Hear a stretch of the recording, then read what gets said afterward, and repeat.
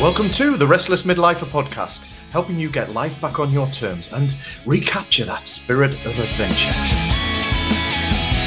It's episode 43, and before we get into looking at this idea of what's the one thing, I'll explain more about that in the next segment. I just want to give you a quick update, and in particular, a shout out to a number of my former and current clients, Elaine, Paul, Jen, Stu, Kate, Lindsay, and Graham. Now, I just want to say thank you to you all, not just for providing a video case study to sort of share what you've got out of the process of working with me, which I totally appreciate. And if you head over to restlessmidlifer.com, by the way, you can have a look at those videos. But it's not just providing the video, it was the insight, because what I think many of us do, and me in particular, is we don't look back on what we've done, what we may have achieved, and the impact on people. It was really humbling and actually really lovely to hear how, not just the impact of the actual coaching as it happened, or that process around it, but how it stayed with them over the time. That's been really amazing. So it's been really great. And I guess one of the realizations that I had is, when you're in conversation, which in effectively a coaching session is a very particular kind of conversation, but when we're in conversations with people, it's how they spark things. But what I realized, particularly in the coaching work, is the work doesn't actually happen in the session. As a coach, potentially I'm doing work, trying to think and just, shut my mouth for a lot of the time, but, ask the right question. But actually the work for the client, there is work in those sessions, but it happens outside the session. The magic seems to happen outside when you then interface once again with the world, with that new conversation. There's a phrase in I don't know if it's in forensic science, every contact counts, or not every contact counts. That's something completely different. Every contact leaves a trace, and I think that's true in forensics. But I think it's true in life. So every conversation we have, every interaction, whether it's a professional interaction, personal interaction, friendship, passing, smiling at somebody in the street, leaves a trace and has a contact and has an impact on the things that can subsequently happen, and in particular the processing and the interactions, the thinking and the reflecting, and the shaping and decisions that make thereafter.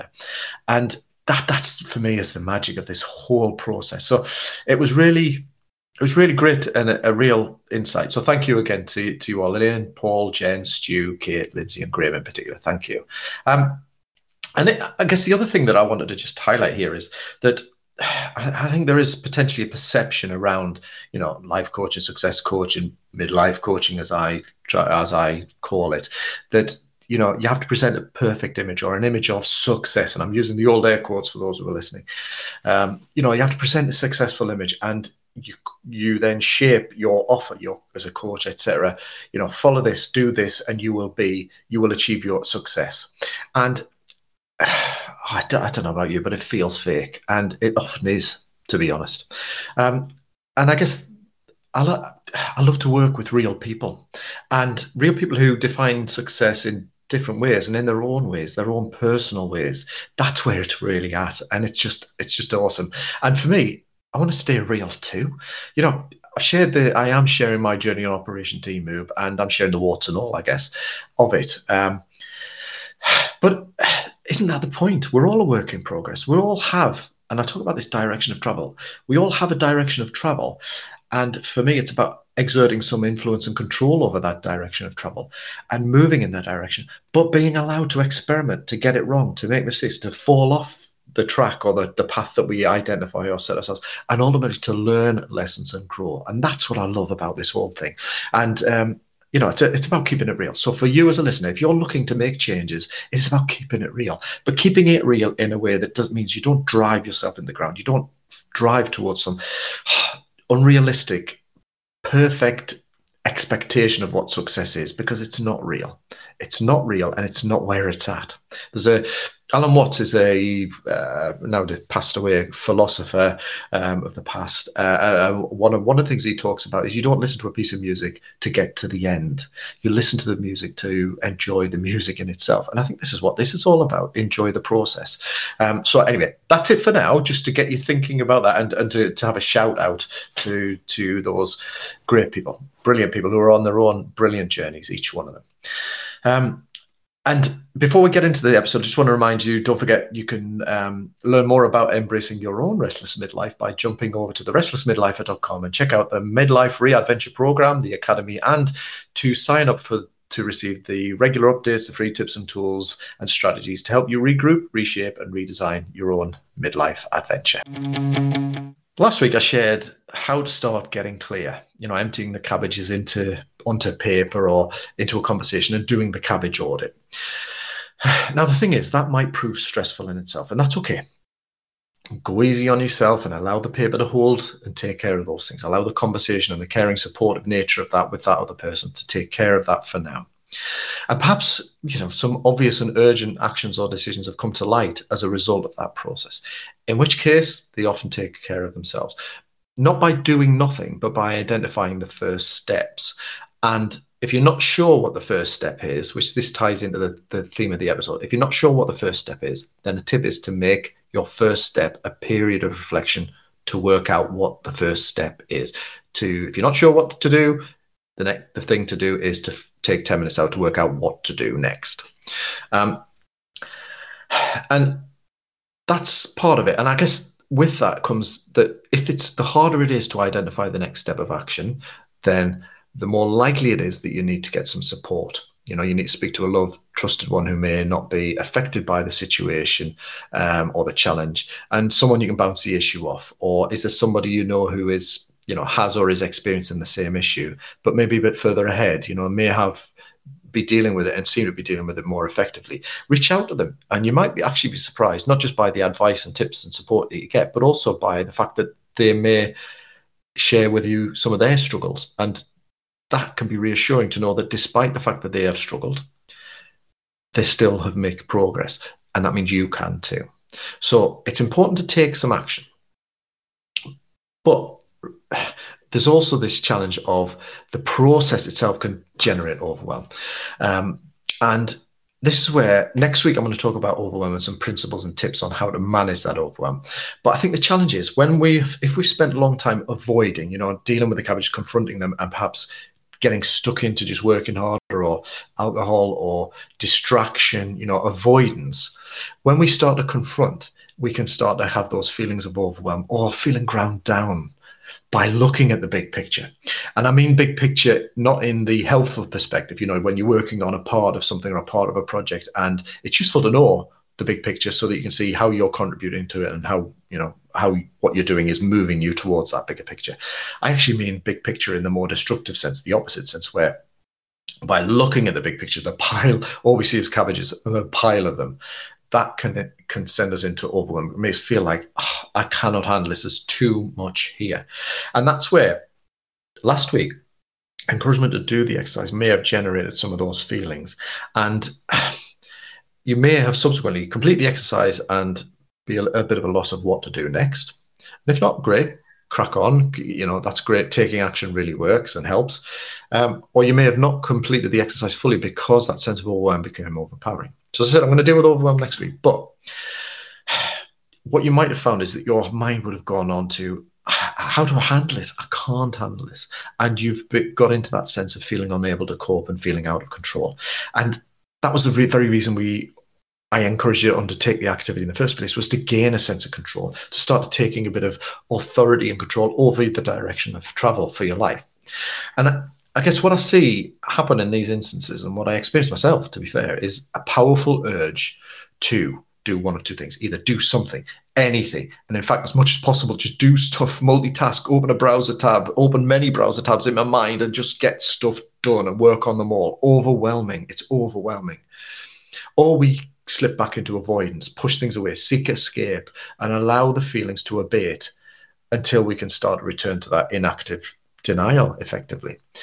That's comfortable, and I use air quotes again, but inevitably nothing changes and things may only get worse.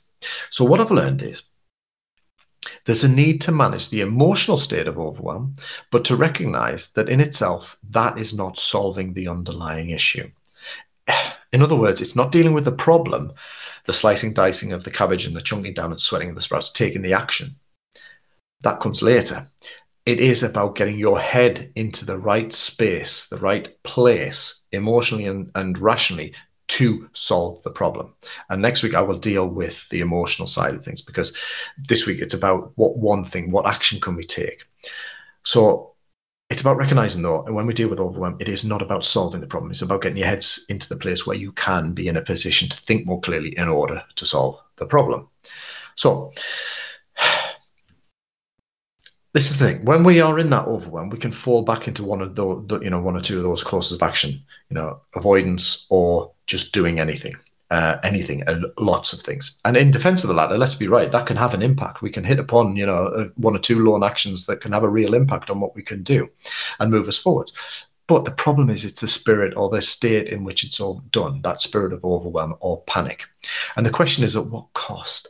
And how empowered do you really feel with that scattergun approach? And that's where it brings me to the key mistakes to watch out for those of you who have in the past found yourself resorting to doing something, anything, many things, just to address an issue. You might have learned that that's what's worked in the past, and you do more of it in order to get yourself a sense of control. In doing it, you can reinforce that it works because you randomly hit upon a couple of things that have worked and that have made moved you forward, and you've given yourself a false sense of control. But here's the thing, there may be a better way. And this is why I think it's important to navigate. And this is avoiding that all or nothing, avoidance or just blitz it with action, the navigating the narrow path through of managing our emotional overwhelm so we can get to a place where we can take considered rational action. And in doing that, in slowing down, we can identify the actions that will have the greatest impact, the sprouts with the most clout, as I call them, and to take that action. And in the process, perhaps save time, certainly save some blood, sweat, and tears, and may even make other things you were going to do or thinking you would do, normally do, unnecessary or easier. And that brings me to really what I want you to think about and to do this week. It really is, what can we do? What's the one thing we can do? And this is built upon a great book and called The One Thing by Gary Keller and Jay Papasan, and a quote around which the book is built. I'm going to give you the quote and kind of repeat it and rephrase it and give you how I want you to apply it, really. Thing is, what's the one thing I can do such that by doing it, everything else will be easier or unnecessary? So what's the one thing? What is the one thing that if I was to do it, it starts the ball rolling? It starts that domino fall of other things happening, or makes a lot of other things necessary? What's the sprout with the most impact, the most clout? What is the one thing that if I do that will make other things easier or unnecessary? And that's what I want you to think about today, because last week was about clearing some space to allow ourselves to start to think. But in the process, there's inevitably cabbages to slice, dice, and chunk. And what we might do is fall back into avoidance or back into working and just being busy and doing lots of things. And in fact, out of the lots of things we do, there's probably only one or two things that have the most impact. And if we did them, those one or two things, we might actually make the other things easier or unnecessary. That's the principle of that quote. So I want you to think about that. If you don't know what the obvious next action is, then your next action is to take some time over the next few days or nights. Take 10 minutes out, 15 minutes. You might do this with a conversation or bounce it off somebody else if you need to. Take time out to work out what the next thing is that you need to do. And that next thing is the one thing. What's the one thing that if I was to do that would have the greatest impact on this issue, would get me moving, would make a lot of other things easier or unnecessary? It might be that one conversation about that project. It might be a renegotiation. It might be contact the bank or the credit card about. It might be speak to my partner about. There are lots of things. And just an additional part on that, because in identifying the one thing, we might identify something that we feel that we don't have the emotional capacity. It's just, I can't do that. We feel like we can't do it. It's too big. Now, my suggestion is it still needs to be done, but it's not for me to push at that. And it might be that you need to get some support in doing that. And or you may move on to the next thing. Because the next one thing may still have enough clout to move you forward, make other things easier and unnecessary, and get the ball rolling. So it's not about necessarily avoidance. It's about picking the moment and the right sprout to sweat.